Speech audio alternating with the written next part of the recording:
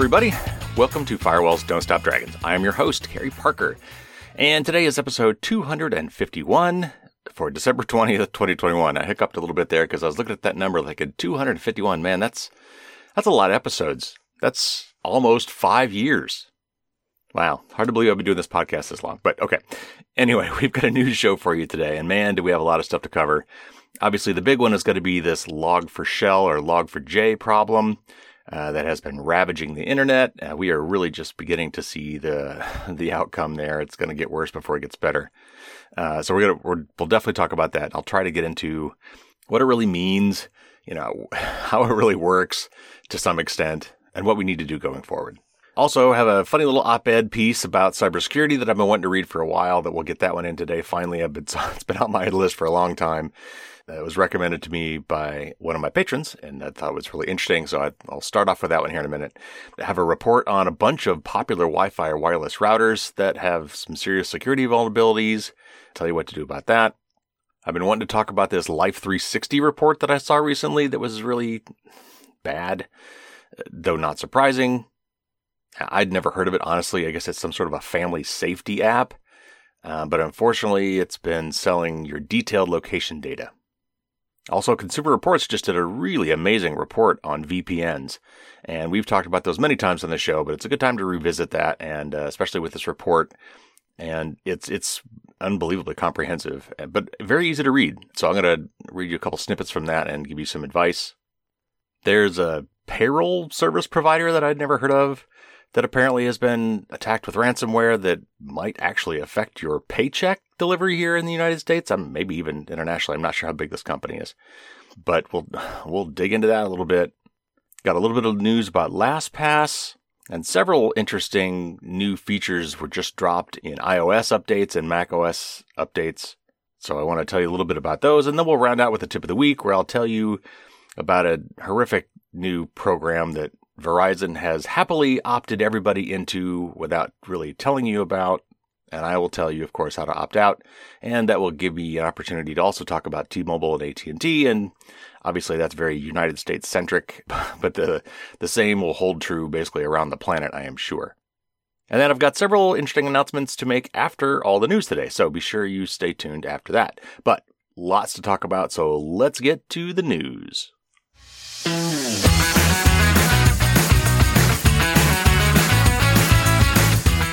First up, this is a really clever op-ed piece that was written in the LA Times, and let me just read it because it's funny, it's clever, and it's got some great takeaways. So anyway, it says, "The news today often contains reports about cybersecurity breaches that steal our data or threaten our national security.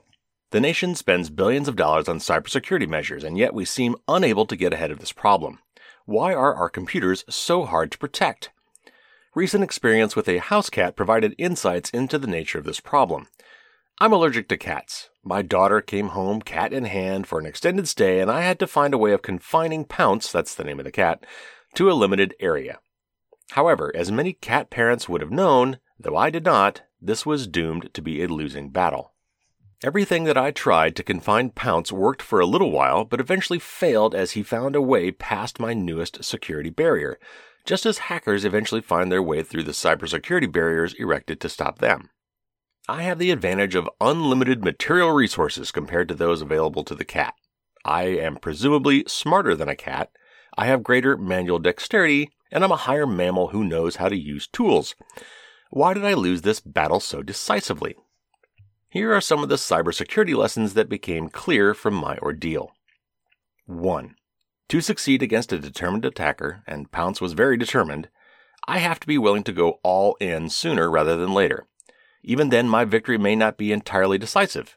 But what certainly won't work is to deploy security measures that will minimally do the job because I am too lazy to do the full Monty at the beginning. 2. Pounce has the advantage of unlimited time, and he tries until he succeeds. It may take a few days, but eventually he does. Moreover, Pounce only needs to succeed once to get out. Every one of my confinement measures needs to work to keep him confined. 3. Greater material resources and more intelligence do not necessarily overcome the huge advantage of Pounce's ability to make an unlimited number of attempts to circumvent my barriers. If he fails on any given attempt, he incurs no penalty. My daughter would be quite distressed if it did. 4. Pounce has a powerful protector, my daughter, whose wrath I am unwilling to confront for diplomatic reasons. Hackers operating out of foreign states often have the backing of those governments, even if they are nominally operating as free agents, and we may not have adequate leverage to persuade their protectors to take action. 5. My defense measures succeeded completely until they didn't. That is, it looked like I was winning the battle to confine Pounce right up until the moment I saw Pounce outside the confinement area. And this happened repeatedly, and so I was often lulled into a false sense of security. 6. Being able to take Pounce's perspective would have helped me immensely in crafting appropriate defenses. But viewing the world from eyes at a 6-inch height from the floor would have been very difficult for me, and so I didn't do it. He thus saw ways of circumventing or destroying my defensive measures that I did not see. And finally, 7. Manipulating people can be more powerful than any technical defenses. What in the cybersecurity world is called social engineering. When Pounce mews plaintively and looks into my daughter's eyes, my daughter just opens the door to the confinement area and he walks out. My daughter may have agreed to help me keep Pounce confined, but he was often successful in turning her loyalties. In cybersecurity lingo, my daughter was a trusted insider that went rogue. In the end, I quote-unquote won the battle when my daughter moved out, taking Pounce with her. There, too, is an important cybersecurity lesson. Without a computer to be compromised, cyber attacks are not feasible, so don't use computers when they're not necessary. My toothbrush and refrigerator work just fine without high-tech communications capabilities, thank you, and I would really prefer not to incur any more cybersecurity risks. Anyway, that was a great article, and thank you so much to the patron who recommended that to me, and sorry it took me so long to actually read it on the air. All right, now let's get to the news. First up, this is from Bleeping Computer. And it talks about 9 Wi-Fi routers that have 226 flaws in them. Security researchers analyzed 9 popular Wi-Fi routers and found a total of 226 potential vulnerabilities in them, even when running the latest firmware. The tested routers are made by ASUS, AVM, D-Link, Netgear, Edimax, TP-Link, Synology, and Linksys, and are used by millions of people. The frontrunners in terms of the numbers of vulnerabilities are the TP-Link Archer AX6000, having 32 flaws, and the Synology RT2600AC, which has 30 security bugs. Researchers at IoT Inspector, and that's the name of the company who did this report, carried out the security tests in collaboration with Chip Magazine, CHIP, focusing on models used mainly by small firms and home users. And this is a quote from Florian Lukovsky, who's the CTO and founder of IT Inspector, and he says, quote, "For Chip's router evaluation, vendors provided them with current models which were upgraded to the latest firmware version. The firmware versions were automatically analyzed by IoT Inspector and checked for more than 5,000 CVEs and other security issues," unquote. And as we've mentioned before, CVE stands for Common Vulnerabilities and Exposures. It's a naming system, a common naming system for cybersecurity bugs. Their findings showed that many of the routers were still vulnerable to publicly disclosed vulnerabilities even when using the latest firmware. While not all flaws carried the same risk, the team found some common problems that affected most of the tested models. And they took off 5 things here. 1. Outdated Linux kernel in the firmware. 2. Outdated multimedia and VPN functions. 3. Over-reliance on older versions of BusyBox, and I'll talk about that in a second. 4. Use of weak default passwords like admin. And 5. Presence of hard-coded credentials in plain text form. Now, BusyBox is kind of a prepackaged, embedded version of Linux, which is a very popular open source operating system that is, because it's open source and free, is used all over the place. So anyway, it's basically it's a common platform used to make a lot of computing devices, especially IoT devices, and therefore, if there's a problem in that, then there's a problem in a lot of these devices as well. Jan Wenderberg, and it might be foreign, maybe it's Jan, the CEO of IT Inspector, noted that one of the most important ways for securing a router is to change the default password when you first configure the device. And this is a quote from Jan. It says, quote, "Changing passwords on first use and enabling the automatic update function must be standard practice on all IoT devices, whether the device is used at home or in a corporate network. The greatest danger, besides vulnerabilities introduced by manufacturers, is using an IoT device according to the motto, plug, play, and forget," unquote. All of the affected manufacturers responded to the researchers' findings and released firmware patches. CHIP's author, Jörg Geiger, commented that the router vendors addressed most of the security flaws identified by the working group, but not all of them. The researchers have told Bleeping Computer that the unpatched flaws are mostly lower importance vulnerabilities. If you are using any of the models mentioned in the report, you are advised to apply the available security updates, enable automatic updates, and change the default password to one that is unique and strong. Additionally, you should disable remote access, universal plug-and-play or UPnP, and the WPS or Wi-Fi protected setup functions if you're not actively using them. So anyway, I thought that was a good summary of things you should be doing with your Wi-Fi routers. The biggest one being keep it updated. And if you've got an older router, and by older I would say 4 to 5 years old or older, certainly if it's much older than that, you really should be getting a newer router. And when you get a new router, look for one that has an auto update function built in, and then make sure you enable that if it's not enabled by default. Honestly, all of our IoT devices at this point should have it. That, I hate to say the word regulation again, but that may be the only way we get this stuff to happen, is that because these devices are everywhere now and they're cheap and security is an afterthought if it's a thought at all, and people don't know how to update these things. A lot of people don't even know that you need to update these things. But if it's got a connection to the internet, then it's got a computer in it. And if it has a computer in it, it's running software. And if it has software, all software has vulnerabilities. And therefore, you need to keep that software up to date. And if that device is no longer supported, meaning that there are no more software updates coming, then you should seriously consider either at least making it a dumb device and disabling whatever internet connection it may have, or removing it, or at least replacing it with something newer and better that is being maintained. All right, next up. This is from The Markup, which I don't know if I've read from these guys before, but it's about Life360, which I had not heard of. It's what they call a family safety app, but unfortunately it's selling out its users and being pretty mealy-mouthed about explaining why they're doing that. So anyway, here's a snippet from The Markup. It says, Life360, a popular family safety app used by 33 million people worldwide, has been marketed as a great way for parents to track their children's movements using their cell phones. The Markup has learned, however, that the app is selling data on kids' and families' whereabouts to approximately a dozen data brokers who have sold data to virtually anybody who wants to buy it. Through interviews with 2 former employees of the company, along with 2 individuals who formerly worked at location data brokers Cubic and Xmode, the Markup discovered that the app acts as a fire hose of data for a controversial industry that has operated in the shadows with few safeguards to prevent the misuse of this sensitive information. The former employees spoke with the Markup on the condition that we not use their names, as they are still employed in the data industry. They said they agreed to talk because of concerns with the location data industry's security and privacy, and a desire to shed more light on the opaque location data economy. All of them described Life360 as one of the largest sources of data in the industry. And this is a quote from Life360 founder and CEO Chris Hulls. I guess he responded to the authors of this for the purposes of the report. It says, quote, "We have no means to confirm or deny the accuracy," unquote, "of whether Life360 is among the largest sources of data for the industry." And then he goes on to say, quote, "We see data as an important part of our business model that allows us to keep the core Life360 services free for the majority of our users, including features that have improved driver safety and saved numerous lives," unquote. A former Xmode engineer said the raw location data the company received from Life360 was among Xmode's most valuable offerings due to the sheer volume and precision of the data.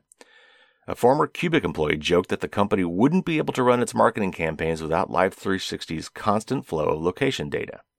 Hulls, again the CEO, declined to disclose a full list of Life360's data customers and declined to confirm that Safegraph, who is one of the ones mentioned in part of the article I cut out, citing confidentiality clauses, which he said are in the majority of its business contracts.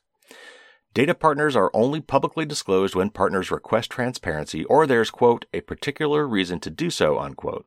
He did confirm that Xmode buys data from Life360 and that it is one of, quote, "approximately 12 data partners," unquote. Hulls added that the company would be supportive of legislation that would require public disclosure of such partners. Two former Life360 employees also told the markup that the company, while it states it anonymizes the data it sells, fails to take necessary precautions to ensure that location histories cannot be traced back to individuals. They said that while the company removed the most obvious identifying user information, it did not make efforts to fuzz, hash, aggregate, or reduce the precision of the location data to preserve privacy. Hulse said that all of Life360's contracts prohibit its customers from re-identifying individual users, along with other privacy and safety protective practices. He said that Life360 follows, quote, industry best practices, unquote, for privacy and that only certain customers like Cubic receive raw location data. The former Xmode engineer said that the company also received raw data from Life360. The company relies on its customers to obfuscate that data based on their specific application, Hulse added. So this was a longer article, and I cut out, obviously, some parts of this.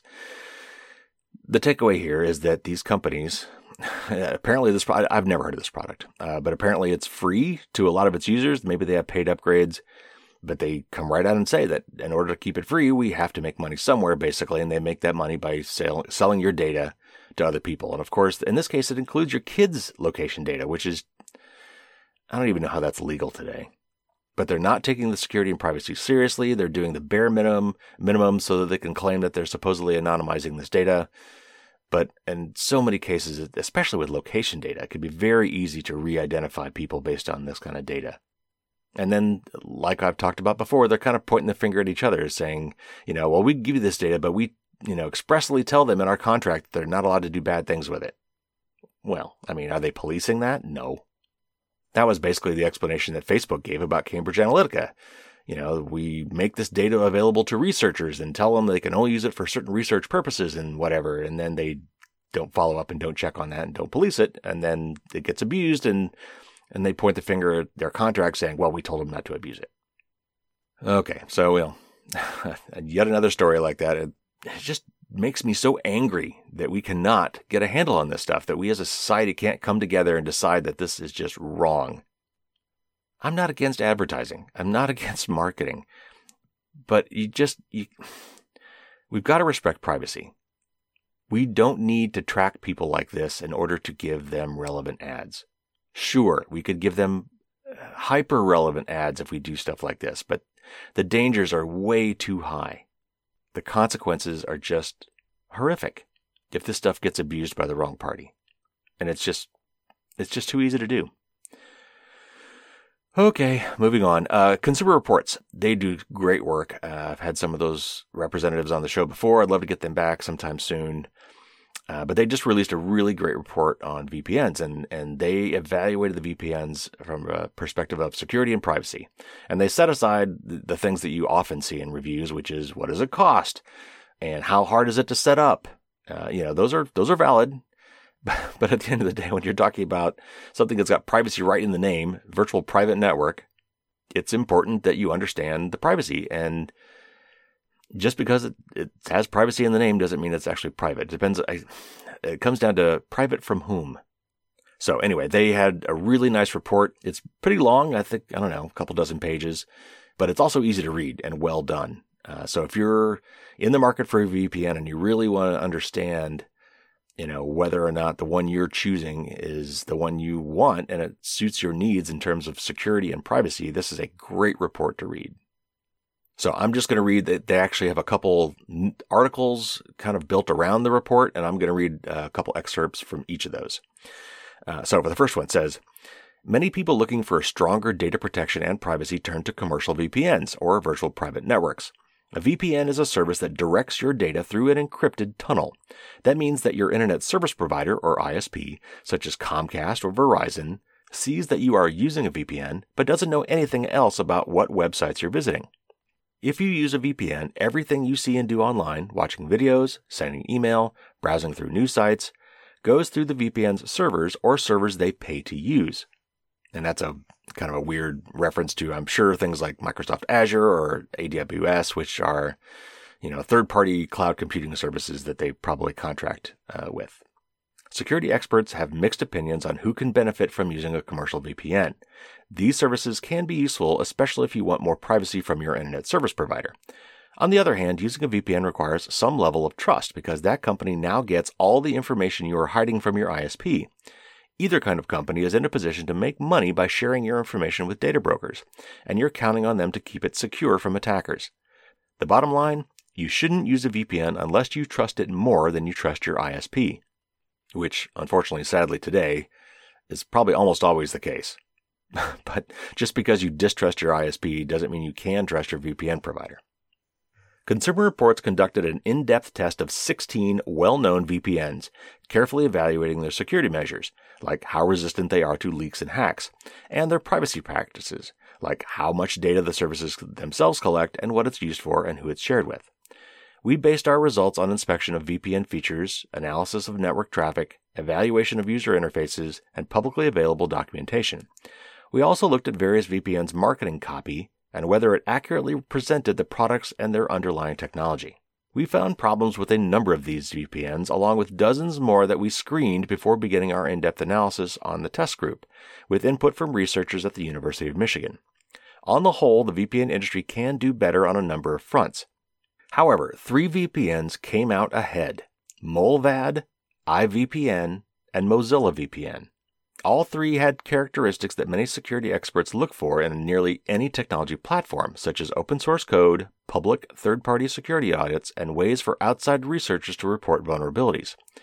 And these VPNs all accurately describe their products and services to customers, something you can't count on with many VPNs.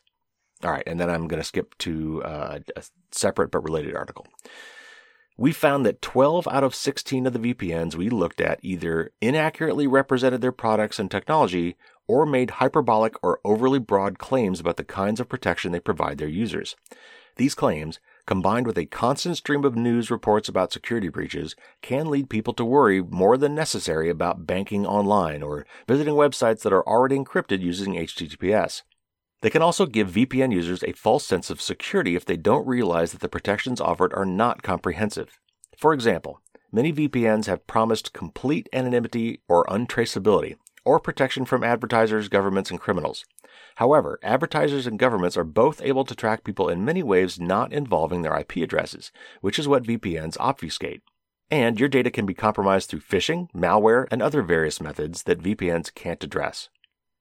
As another example of how VPNs can make overly broad claims, a number of them say that they provide quote-unquote military-grade encryption. Many security professionals say that this term should be a red flag for consumers because it doesn't really mean anything. There is no one standard form of encryption used by the military. Spokespeople for several VPN companies contacted by Consumer Reports say that broad product descriptions may arise because the companies are trying to explain complicated nuances in just a few words. And they point out if you dig deeper on their websites, you can often find additional information that explains that VPNs are just one layer of protection, that points out the VPN's limitations, and that tells users to take additional steps to stay safe. Others pointed to additional products offered, some of which are included with the VPN subscription. However, Consumer Reports found that 4 VPNs, Mullvad, iVPN, Mozilla VPN, and TunnelBear, do a very good job of describing their products and giving practical advice on what other services and techniques customers should use to stay safe. All right, so there's a lot of really good wisdom in this story, in those 2 stories, and in the report. But let me summarize it this way. So VPNs, again, they create this encrypted tunnel, and the analogy I like to use, it's kind of like the tunnel underneath the Stalag in Hogan's Heroes, right? These guys have a secret way out of the prison camp that they are in that lets them get away from camp and go do their sneaky spy stuff and then come back without being seen. But it's a tunnel that leaves from underneath one of their bunks and goes out and comes up under this tree stump outside the gates. Now, once they come out of that tree stump, they're perfectly visible. But what they're trying to do is evade notice by the guards in the camp. So the way the analogy works in this case is you are trying to avoid being seen, what you do on the web, what sites you go to, how long you stay there, what sort of data you might be transmitting. You're trying to hide all of that from your internet service provider because, as we will find out later in today's show, your ISP is free to notice all of those things and sell that data on to data brokers, or use it themselves to try to target you with advertising. So if you don't want your internet service provider, and by that I'm not just talking about like your home internet service provider, but also your mobile service provider. If you don't want them having access to that information, you might use something like a VPN, which would make all of your traffic over the internet opaque to them. They would not see you coming and going, basically. But what you're doing in all of these cases is you are trading your trust, or in this case, your distrust of your ISP, for trust in another service provider, your VPN service provider. Because what your ISP can no longer see, your VPN provider can. Now, they make a very good point in that today, much of our internet traffic is fully encrypted already. Now, that is to say that your individual connections between you and your bank and you and Amazon.com or any website you go to today is almost surely today protected with HTTPS, the S being for secure, meaning it's encrypted. So that doesn't hide all the metadata. Like, they still know that you're going to these sites. They know where you're going. They know how much traffic you're sending. They just can't see the contents. So in that sense, a VPN provides less additional value. It would prevent them from seeing where you're going at all. But most of your interactions with those websites is already encrypted. And this has been a recent development. This is because of an effort called Let's Encrypt, which allowed websites to, for free, set up the necessary framework to have HTTPS communications with everybody who wanted to visit their website. That wasn't always the case. So anyway, that being said, your ISP is definitely paying attention to what you do and probably by default opting you into whatever marketing and tracking programs that they have. And they keep adding more because it's a very lucrative thing to do, tracking and selling your web habits. And I'm sure they're trying to aggregate and obfuscate and de-identify, you specifically, but it's honestly in practice not hard to re-identify people. So anyway, I've heard Mullvad come up in many, many respected VPN reviews. I'm currently using NordVPN. Prior to that, I was using ExpressVPN. The problem is these things change all the time. So it's really a moving target. That's really hard to keep up with what the current best one is. But I have heard Mullvad come up many times. And I was actually very pleased to see Mozilla's VPN show up in their list too as one of the top ones. That's great. All right, moving on. Speaking of Mozilla, who makes Firefox, the web browser, and the one that I recommend everybody use, they have just released a really cool new security feature. So let me read from the Tech Republic. It says, Firefox, the little browser that could, continues chugging along. And while other browsers are constantly battling one crisis or another, the Mozilla developers are addressing what matters most for modern web browsers: security. This time around, the developers have released Firefox 95, which includes a new subsystem called RLBox. RLBox is a new method of sandboxing, which makes it easy to efficiently isolate subcomponents and make Firefox more secure, and I'll explain some of this in a minute. RLBox uses WebAssembly to isolate possible buggy code. How RLBox works is complicated, but it breaks down by first compiling a process into WebAssembly, and then the converted process is then reconverted into native code. What this does is prevent code from moving between different portions of a program and limits access to only specific areas of system memory. All web browsers run content within their own sandbox processes. This is done to prevent code from exploiting vulnerabilities. The problem is that bad actors attack by chaining together vulnerabilities, one used to compromise a sandboxed process and another to escape the sandbox. In order to defend against this type of common attack, browsers must then require multiple layers of protection. To do this, Firefox uses RLBox to place two key restrictions on target code. First, it isn't allowed to jump to unexpected parts of the program. Second, it can't access memory outside of a specific region. These two restrictions make it safe for Firefox to share an address space between trusted and untrusted code so that they can run in the same process. RLBox is a big step forward for Firefox security because it protects users from accidental defects and supply chain attacks.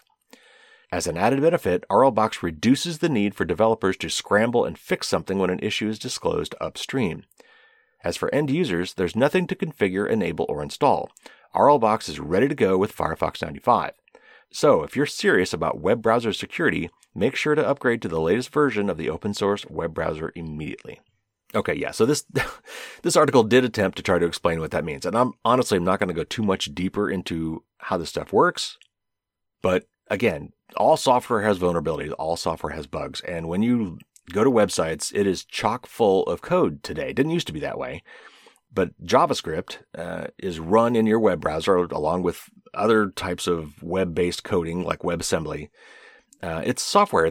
You're basically, when you're going to websites today, you're running software. It's more than just showing text and images today. You're actually running software. And it could be doing things like, just showing you an ad that's moving or doing weird stuff. It could be enabling fancy, features where you click on something and it expands into something else.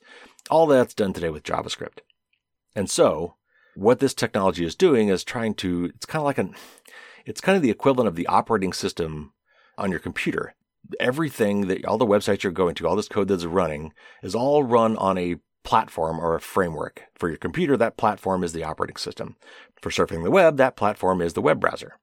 And so making the web browser inherently more secure and building in safeguards and guardrails for the software and web pages that run in that web browser helps to keep you more secure. So anyway, this is a great new feature.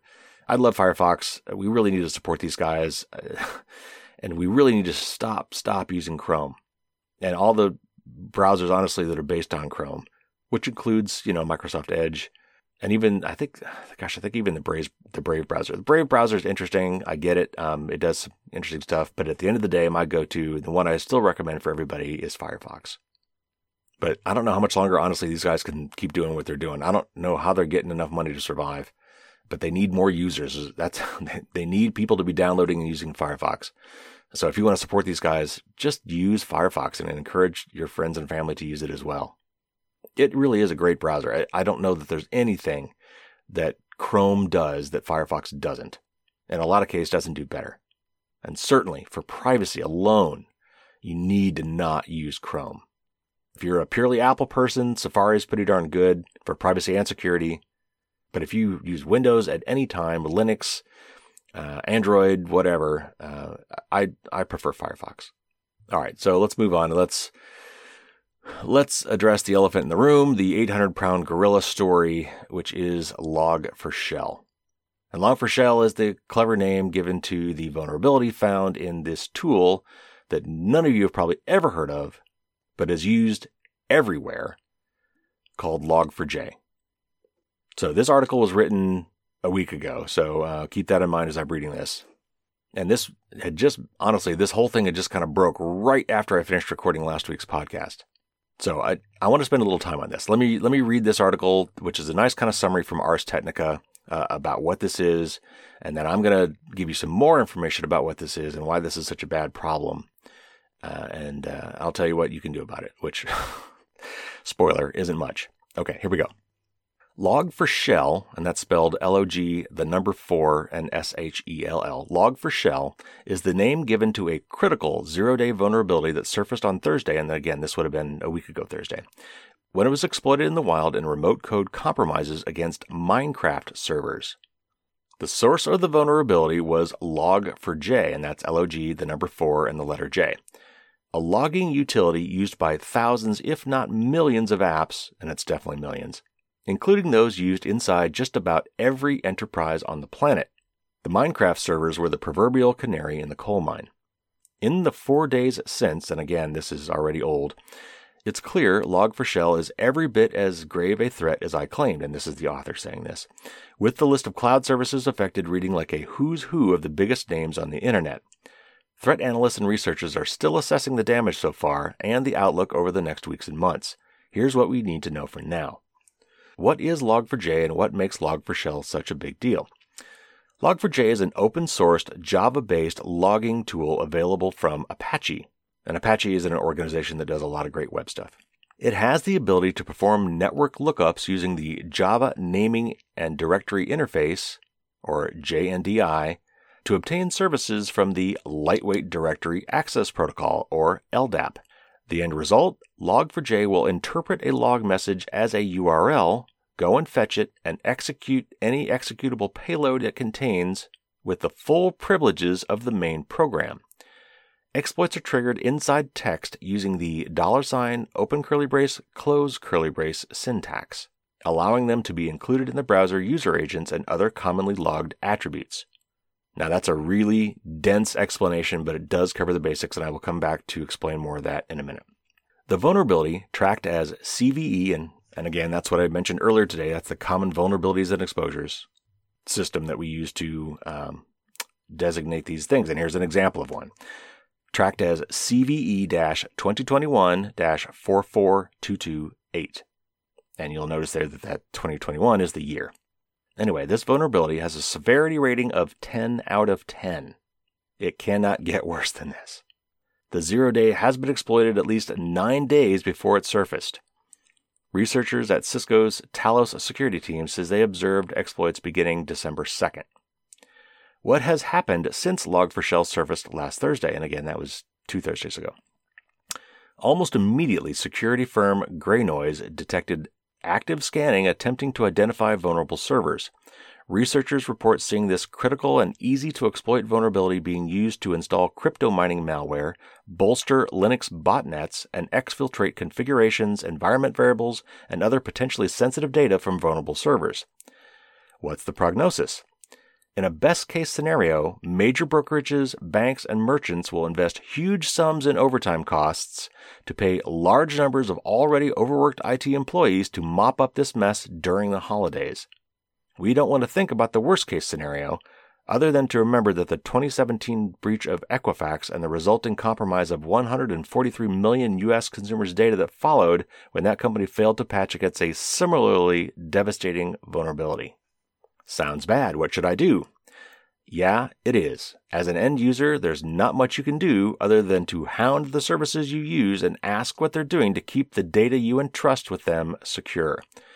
The most useful thing the cloud services can do is update Log4j. But for large enterprises, it's often not that simple. Dozens of security companies have published guidance. Advice from Microsoft and Sophos is here and here. And of course, those are links which you cannot click on in an audio podcast. But if you look in the show notes and find the article, it's down there toward the end. Okay, let's set aside enterprises for now. Those people at this point better know what the heck they're doing and be furiously working to fix these problems. I want to go into a little more detail of what's really going on here because I think it's instructive. So, Log4j, what the heck is this? When you're writing software, one of the key tools you have as a software developer to debug your code, either locally as you're developing it or once it's actually shipped and being used in the field, are logs. And it's pretty much what it sounds like. In your code, as your code is executing and the computer saying, do this, and then if this, then do that, if not, do something else, as your code is being executed and taking certain paths through the software you wrote, you can basically have what we call kind of print statements. And what that basically means is as the software is being executed, you could say, I want to print a log with some information that will be date and time stamped and logged in order, such that when I go back later and if I can access these logs, I can see what the software was doing at any given moment.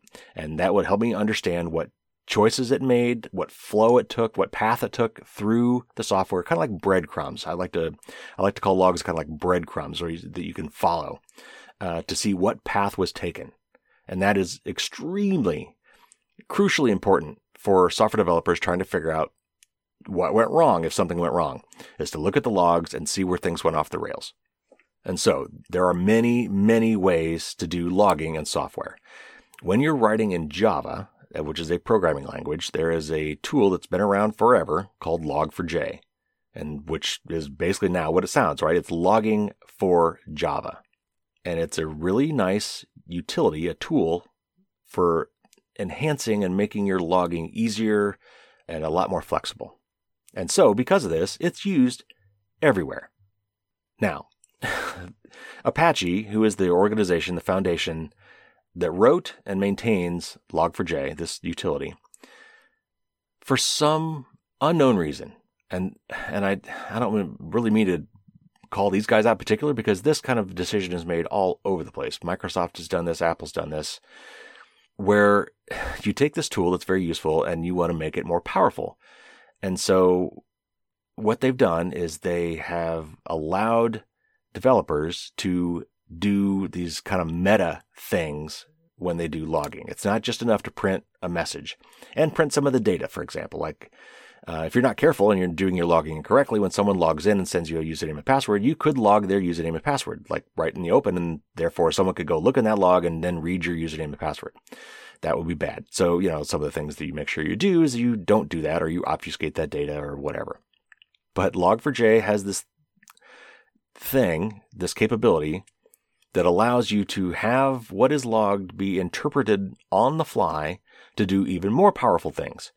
And the way you trigger that in Log4j is that you, in the text, in the message or thing that you are logging, the characters, the strings that you're printing that you want to be recorded in this log for future reference, you can surround parts of that with this little tag.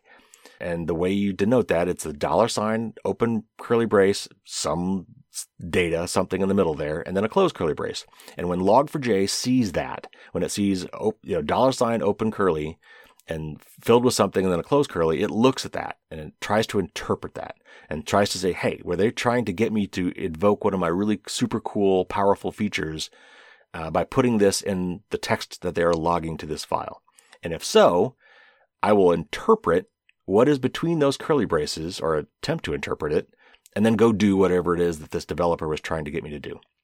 This JNDI operation is one such operation. And sadly, I don't know who thought this was a good idea. If you were to log something with $, curly, JNDI, colon, blah, blah, blah, close curly brace, it would interpret that, and one of the potential things that it could do, if you told it to do the right thing, is go load some other resource from somewhere out on the internet. Not just locally, not just from the computer it's running on, but from anywhere.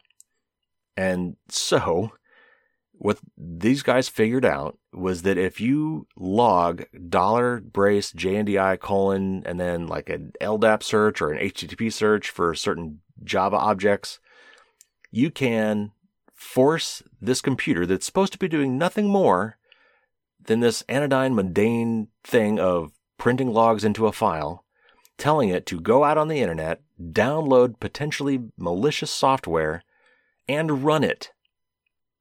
Yeah. Why would you ever do that? Why, in heaven's name, does a logging subsystem ever need to do something like that? So, this software is used all over the place. And you might be thinking, okay, that still sounds really arcane. How in the world could, how is someone externally going to cause something like that to happen?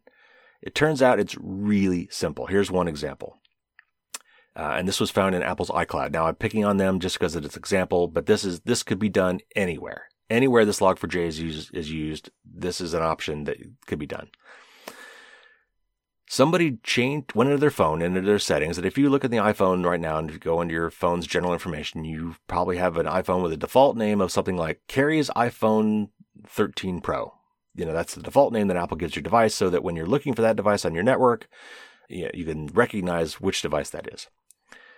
Somebody went into their iPhone and changed the name of their iPhone to include $curly JNDI, and at this point, they actually just pointed it to another server that did something harmless, and then close curly. They just changed the name of their phone to be this, and they immediately saw, when they did this, that the server that they pointed to in that JNDI command got hit, which means that somewhere up in iCloud, when he changed the name of his phone, some service somewhere dutifully logged that, hey, Kerry Parker just changed the name of his iPhone. Note this for future reference. He changed it from, Kerry's iPhone 13 Pro to open curly brace, JNDI colon, do something harmless, close curly brace. Oh, hey, that's something I'm supposed to do something with. Let me interpret that and go do it.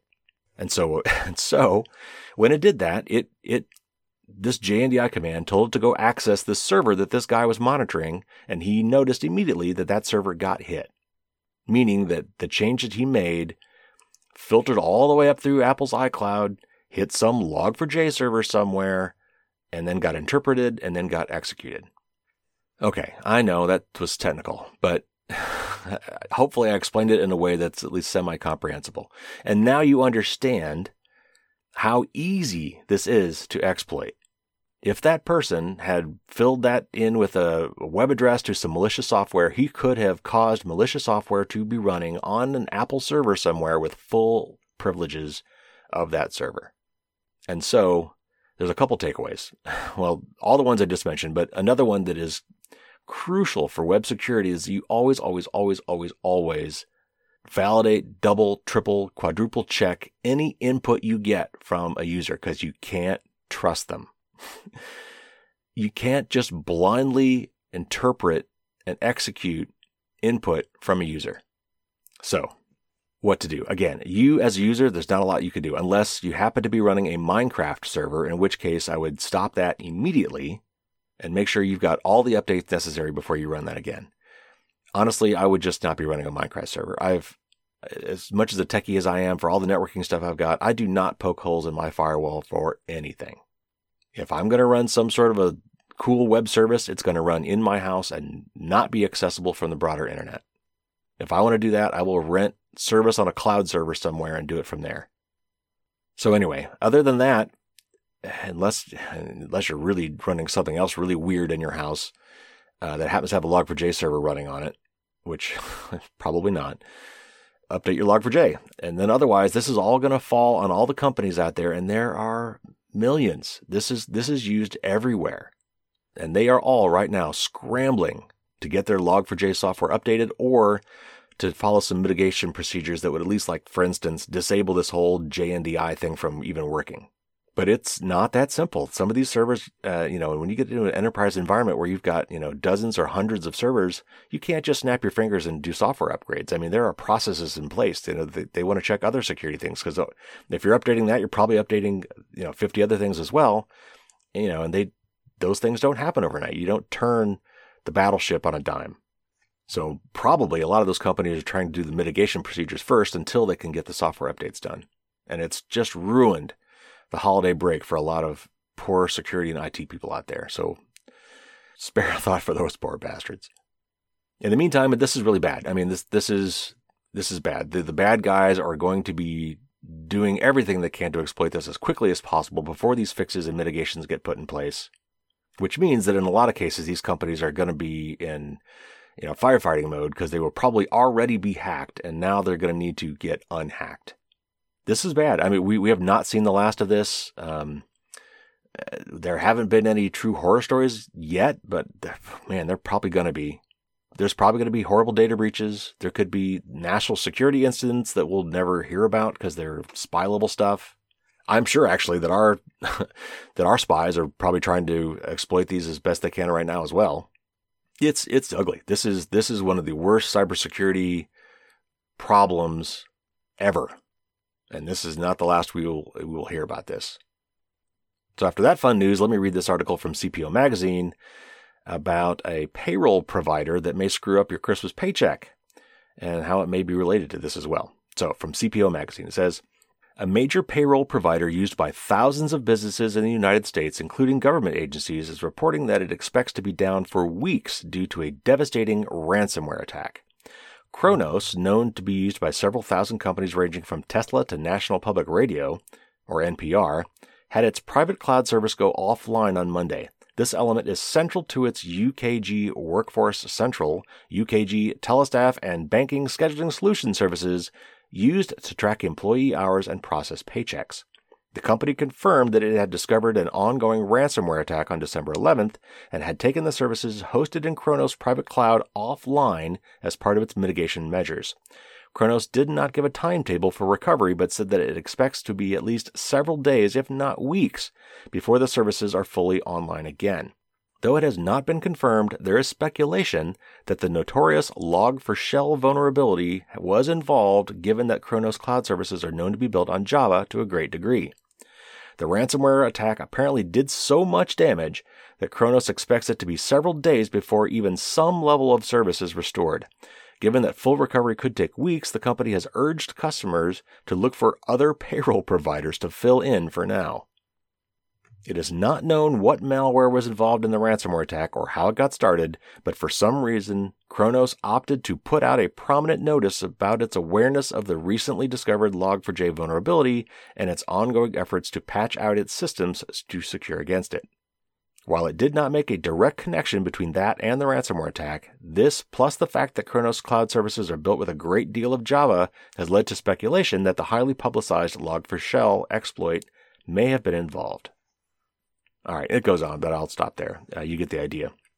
So if that's the case, then maybe that's the first really major domino to fall as a result of all this Log4j stuff. I guarantee it won't be the last. All right, let's move on to maybe some more positive news. This one, actually, I'm not sure what to make of this, but just real quick, I'll read this from The Verge. It says, LogMeIn plans to spin out password management tool LastPass as a standalone company, it announced Tuesday. With the change, LastPass is promising that customers will receive enhancements on an accelerated timeline next year. And this is a quote from a spokesperson.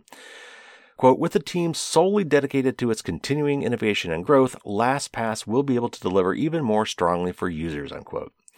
LastPass, which LogMeIn purchased for $125 million in 2015, is a popular password management tool.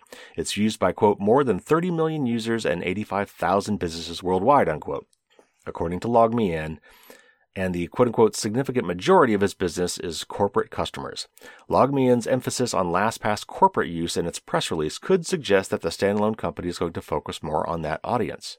The change arrives almost a year after LastPass added significant restrictions to its free tier, which is why I got so upset last year. LastPass now limits free users to only viewing and managing passwords on mobile devices or your computer. To access your passwords on all devices, you need to have a paid plan. If you're still on LastPass's free plan and want to move to another password manager, we've got a guide you can follow right here. And of course, again, that's a link you can't click on. LogMeIn has also been criticized for tripling the price of LastPass Premium between 2017 and 2019. Though a spokesman tells The Verge there are no plans to change LastPass's pricing. All right, so I still use LastPass. I've used it for many years. I've recommended it for many years. It does a great job. It's got great services. It's very secure. But yeah, LogMeIn bought them out, and then not too long after that, they raised prices, and then they took away things that they were giving away for free, which is a huge PR no-no in my book. Once something has been given away for free for a long period of time, you just can't take that away. Instead, they should have, offered even more compelling services that would drive people to pay for it. And, but you can't take away stuff you've been getting away for free. That's just bad. So that really ticked me off. And so I pointed a lot of people to other ones, like Bitwarden is probably my current go-to now. If someone hasn't started any password manager stuff at all, and they definitely need something that's free, I would point them to Bitwarden. Now, I pay for LastPass. I still think it does great stuff. I want to support them and support companies like them, so I pay for these products. And so, I'm deep into LastPass and probably am not going to change unless they screw something else up with this new maneuver. But if you're just starting out and haven't done it before, it's, LastPass is fine. It's certainly if you're willing to pay for it. There's no reason not to use LastPass if you're looking for the for-pay tier anyway. But also give Bitwarden a hard look and 1Password. Those are probably the three that I would recommend. All right, now I've got several short stories here about some updates to Apple's iOS, which runs on the iPhone and the iPad, and macOS, which of course runs on their Mac products.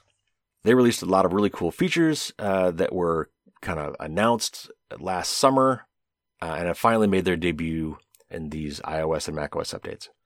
So these are really short articles. Almost all of these are from Mac Rumors. So let me just read a couple of these real quick. First of all, App Privacy Report. Apple in iOS 15.2 beta, and these articles came out shortly before they were released to the public and not in beta. So just kind of ignore the fact that it says beta for now, because these are actually in the regular versions that they're referring to. Apple in the iOS 15.2 beta introduced App Privacy Report, a feature that was first shown off at WWDC, which is the summer thing I was talking about. That's their Worldwide Developer Conference. App Privacy Report is designed to provide users with information on how often apps are accessing sensitive info provided to them through privacy permissions, such as location, contacts, camera, microphone, and photos. Apple also displays network activity, letting you know which domain apps are contacting in the background. App Privacy Report can be enabled in the Settings app by following these instructions. Open the Settings app, scroll down and tap on Privacy. In the Privacy section on the Settings app, scroll down and tap on App Privacy Report. Tap and turn on App Privacy Report. If you already had Record App Activity enabled in iOS 15 or 15.1, App Privacy Report will automatically be on and it will already be populated with data. If you did not, you may need to use apps and websites for a few minutes before you start seeing data. Apple shows data from the last 7 days, and the app is split up into several sections to make it easier to get what you want to know. So anyway, yeah, I highly recommend you do this and then go check it out. See what kind of stuff is there. See if anything kind of raises your eyebrows. And then maybe use that as a tool for saying, you know what, I don't need this app that much. It's kind of creeping me out. I'm going to either go into the privacy settings and disable some of the stuff that I gave it access to that I probably shouldn't have, or just delete the app. But what I'm really interested to see is now that this is out there, this is about awareness and transparency. So what I want to see is now that this is being recorded, I want to see what apps get called out as doing more than they should be doing and doing some weird things and having to explain themselves, and then seeing how they react. Maybe stop doing those things or at least try to explain why they're doing them. So anyway, transparency is always the first step. All right, next up. This is about family access to your data, and this is called Legacy Contact. This is really cool. And it says, when iOS 15 was first introduced in June, Apple outlined a new digital legacy feature that's designed to let you set a person as your legacy contact, giving the person access to your Apple ID account and personal information in the event of your death. Apple did not include Legacy Contact in the iOS 15 launch as the feature was not ready, but it is available in the iOS 15.2 and iPadOS 15.2 betas that were released today. And again, it's no longer beta, it's actually in the regular release. The Legacy Contact option can be accessed by opening the Settings app, tap on your profile picture, and then select Password and Security. From there, choose Legacy Contact from the list, and you can select a trusted person to access your account after you pass away. The person will have access to your data, and the contact will need to provide an access key and a copy of a death certificate to use your Apple ID account. The feature is designed to give your loved ones access to your photos, videos, notes, documents, and other personal information.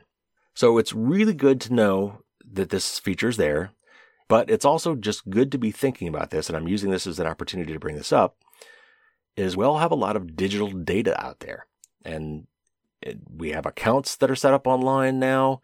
A lot of our utilities and banks and financial and medical and historical stuff like family photos and things like that are all locked up behind IDs and passwords.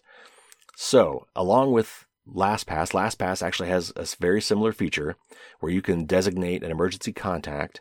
And so after you're incapacitated or dead or whatever, or unreachable, the people or person that you designate as your special contact can request access. And you can set this is a setting you can set in LastPass, and I'm sure other password managers have similar features. And if you don't reply within a certain amount of time, then they get access to all your stuff.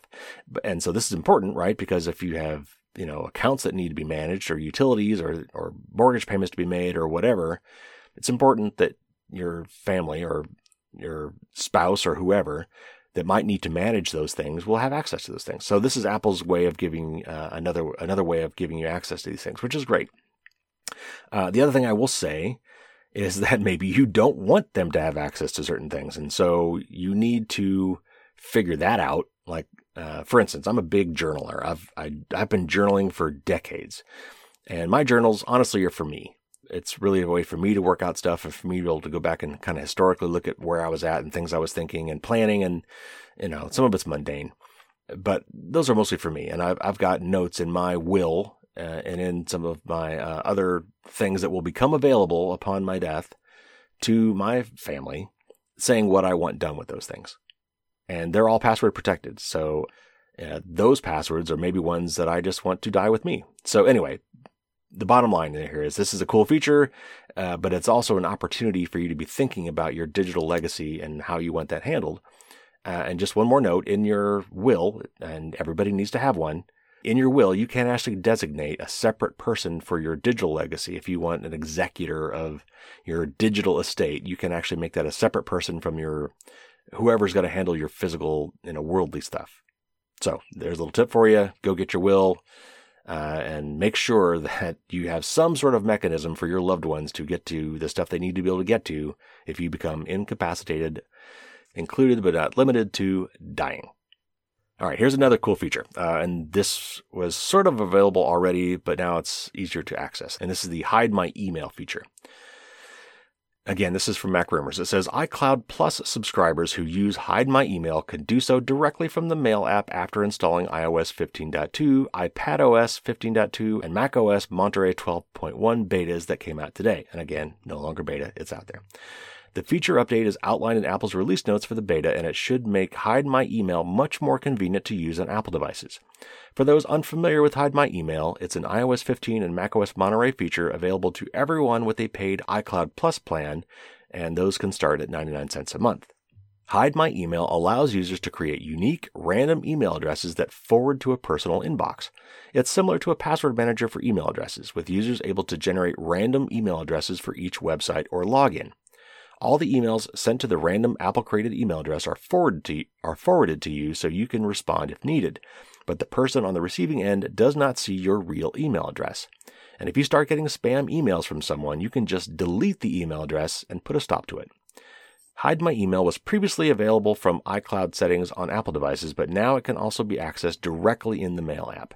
In the Mail app, when composing an email, click on the From field to see the option to generate a Hide My email address. Selecting this feature will generate a random email address, effectively concealing your true email address. So this is a great feature, and there have been similar ones to this in the past, but the really cool thing about this one is that it supports replying.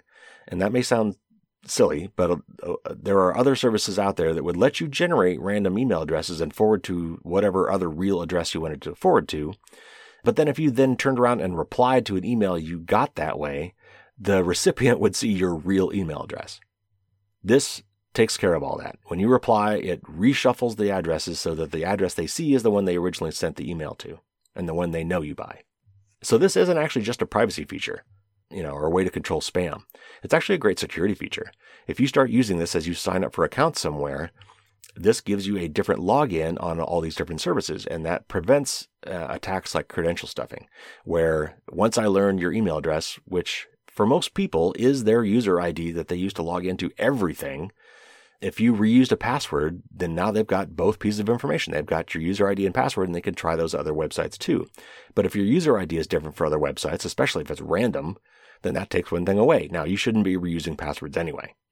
But it does, lend some security, because just because they come up with one of your crazy random email addresses, they won't be able to figure out any other sites that you use based on that same email address. So anyway, great feature, now easier to use. All right, now one more, and this one is a little more controversial. And this is about safety features for kids. And we talked about these at length a couple months ago. Let me read this article and then we'll talk a little bit more. Apple over the summer announced new child safety features that were aimed at keeping children safer online. Apple has confirmed that one of those features, communication safety and messages, has been enabled in the second beta of iOS 15.2 that was released today, after hints of it appeared in the first beta. Note that communication safety is not the same as the controversial anti-CSAM feature that Apple plans to implement in the future after revisions, and I'll come back to that in a minute. Communication safety is a family sharing feature that can be enabled by parents and is opt-in rather than activated by default. When turned on, the Messages app is able to detect nudity in images that are sent or received by children. If a child receives or attempts to send a photo with nudity, the image will be blurred and the child will be warned about the content, told that it's okay to not view the photo, and offered resources to contact someone they trust for help. When communication safety was first announced, Apple said that parents of children under the age of 13 had the option to receive a notification if the child viewed a nude image in Messages. But after receiving feedback, Apple has removed this feature. Apple now says that no notifications are sent to parents. Apple removed the notification option because it was suggested that parental notification could pose a risk for a child in a situation where there is parental violence or abuse. For all children, including those under age 13, Apple will instead offer guidance on getting help from a trusted adult in a situation where nude photos are involved. Checking for nudity in photos is done on device, with Messages analyzing image attachments. The feature does not impact the end-to-end encryption of Messages, and no indication of the detection of nudity leaves the device. Apple has no access to the Messages. Now, that last part is actually not 100% true. If you, in your settings, in your backup settings on your phone, have decided to back up your Messages to iCloud, then Apple could go view those messages. Make sure you know and understand that. So while there is end-to-end encryption, this is a major hole that I really wish they would fix. In other words, they need to give you the option. Well, you always have the option of not backing up your messages to iCloud, which I don't, and it's not on by. I don't think it's on by default. But if you do, Apple really needs to give you, because I'd like that option. I would like to back up my messages, but I just want to be the one to control the encryption key so that even Apple can't see them, and they really need to give us that option. Okay, so the CSAM thing. Turns out that Apple has quietly removed all mention of the anti-CSAM feature from its website. I have not verified this myself. I just read an article about this, but it kind of looks like Apple has maybe and wisely decided to just bury that and forget about that feature. There was a lot of pushback. I mean, obviously, CSAM, child sexual abuse material, you would think we should do anything possible to stop that. Well, be careful what you say when you start throwing around anything. It's a little more nuanced than that. And if you want to get the full description on why that might be, go back a few episodes where I talked about this at length. But it looks like maybe after a lot of blowback on that, because of the way Apple implemented that, or the way Apple was planning to implement that they have shelved that possibly for good. All right, it's been a long news day, but we are down to the last one, and this is going to go right into our tip of the week. And this is from an article from Gizmodo, and it's about a new Verizon feature that you are probably going to want to opt out of. And sadly, you have to opt out of because you were opted in by default. Verizon customers who value their privacy should immediately opt out of the phone carrier's disturbing new data tracking service. As reported by Input, Verizon Customer Experience is a program being pitched to users as a way for the company to, quote, personalize our communications with you, give you more relevant product and service recommendations, and develop plans, services, and offers that are more appealing to you, unquote. Here's the thing. To do so, the nation's largest mobile carrier needs to see the websites you visit, the apps you use, your location, and the people you contact. If that wasn't scary enough, the Custom Experience program is opt-out, meaning Verizon automatically enrolls you without asking for permission. Nothing I've read about the program would make me even consider staying in, especially since Verizon is sneakily signing people up without asking. In an example of how the program might benefit you, Verizon says that it could present music listeners with a, quote, Verizon offer that includes music content, unquote, or give you a, quote, choice related to a concert in our Verizon Up reward program, unquote. The company then tries to persuade you with, quote, personalized content and marketing, unquote, when opting into Customer Experience Plus. I can't think of anyone who would want Verizon to help curate their music selection or send them targeted ads. It's clear the primary goal of this program is to collect customer information at a level that would make Facebook blush, something all too familiar for telecom companies. Verizon says it keeps data about the websites you visit for no more than 6 months and holds on to location and customer proprietary network info for up to a year. Call records, including the times and duration of calls, are recorded. Fortunately, conversations and text messages are not used. And this is another quote from Verizon. It says, quote, we do not share information that identifies you outside of Verizon as part of these programs other than with service providers who work for us. Oh, gee, who could that be? These service providers are required to use the information only for the purposes Verizon defines and not for their own or others' marketing or advertising purposes, unquote. And as we have already seen, that is insufficient. Okay, if there's a silver lining, it's that leaving the program is a relatively simple process. You just need to log into your Verizon mobile account on the My Verizon app and enter the Settings tab where you should see the option to leave Customer Experience and Customer Experience Plus. Press Don't Use for both programs to keep Verizon's snooping eyes away from your data. While you're at it, you can toggle off more data sharing options.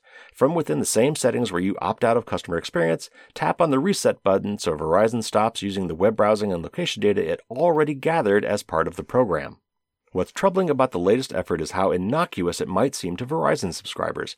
How many of the endless emails that you've received from your carrier have you read from top to bottom? I can only imagine how many people will remain in the program not because they want to be involved, but because they had no idea it existed in the first place. All right, so that's the end of the article. Man, I'm so tired of this. I'm just so tired of this stuff. But yeah, so please, if you're on Verizon, please opt out of this. Again, even if you don't care about this particular thing, at least register your utter disdain for this sort of practice and just say no. Now, of course, they've been doing this for a long time, and we've let them do this. We had bills in place that would have limited this data collection in the previous administration, actually in the Obama administration here in the U.S., that was set to go into place and then was struck down by the new FCC chair that Trump installed, and Congress of that time also basically made it impossible to ban these things again, giving basically free reign for ISPs, including Verizon, to collect as much data on you as they want and sell it. Whatever. I'm just so tired of this stuff. But I will say real quick, and again, I realize this is very United States focused. If you are outside the U.S. and obviously you're using a different carrier, know that these things are possible and do some research and find ways to opt out of these wherever you can. Log into your account, go into your profile, try to find anything they've got in their marketing stuff. And they often hide this stuff. It's hard to come by. Try to find it and opt out of whatever you can, because invariably they are going to get as much information from these as they can. And unless you are in the EU, perhaps, where these things require explicit consent, some of these things may be opted in by default. So in the US, if you're on T-Mobile, you can adjust this. You have a couple options here. You can go to the My T-Mobile application or to mytmobile.com, find your advertising and analytics settings, find the setting that says use my data to make ads more relevant, and turn that off. Apparently, there's also something under privacy and notifications and advertising and analytics, and there's another option there for use my data to make ads more relevant. You can turn that off there too. And then AT&T is even a little harder. I actually have AT&T. I've gone to my account and I've tried to find this. I could not find it. There's no direct link to it. You have to know the special link. So it's att.com/CMP choice. That's C as in Charlie, M as in Mary, P as in Paul, choice, CMP choice. If you go there and you're logged into your account, you can have there's a little section there in the middle called Control How We Use Your Data. And just go through each of those settings and make sure you turn them all off. And if you've got multiple phone numbers for that account, like I do, you have to do it for each individual phone number associated with that account. And so there you have it, folks. We caught up on a whole bunch of important news today, and there is your tip of the week.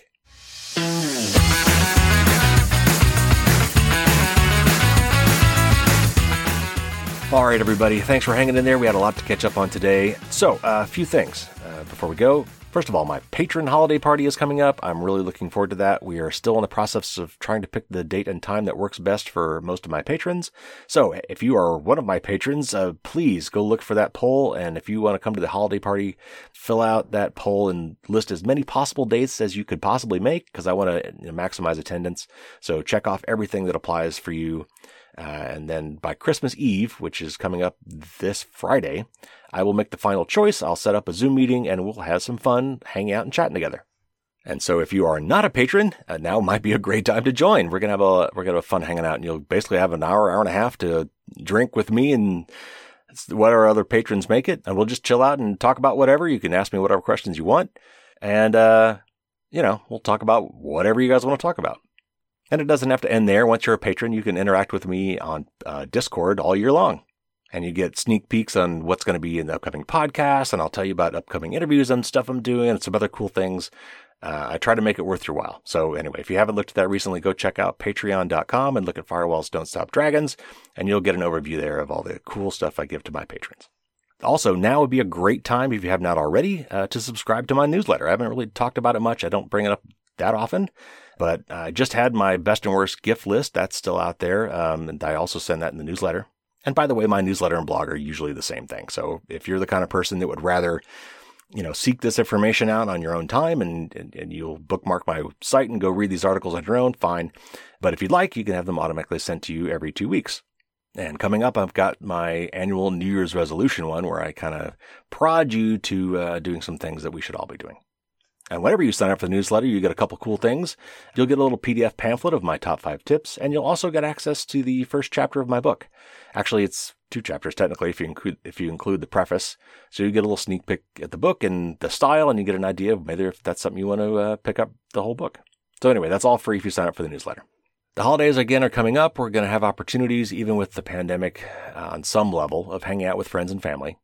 And so I'd like to suggest humbly that you, as you're socializing over the holidays, that you take this opportunity to bring up security and privacy. And there's plenty of things going on in the news. If you just want to kind of rattle off some current events, that should get things going.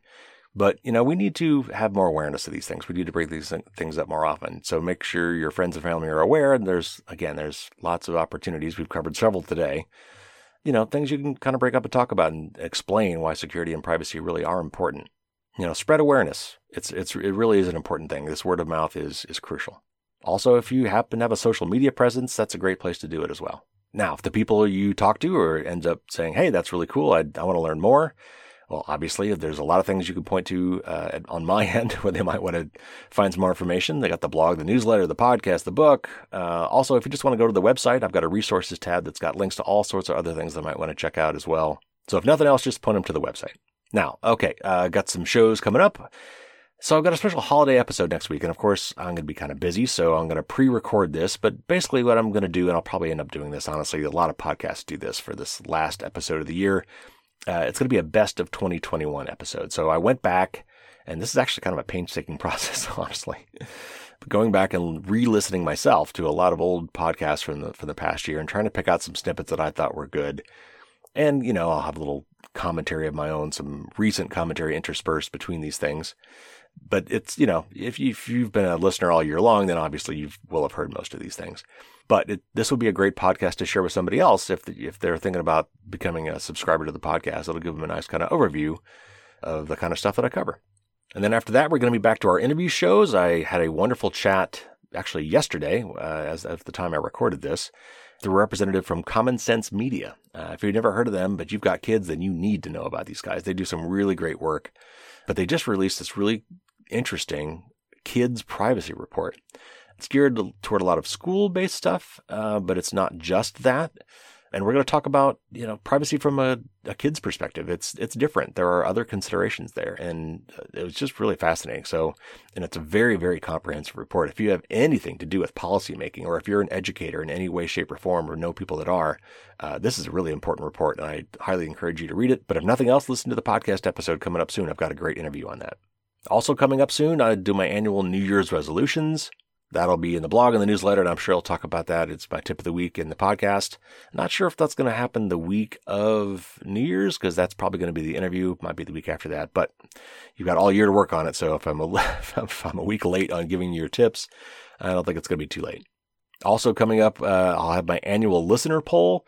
I'd love to get feedback from you guys on things that you like about the show, things that you think maybe could be improved.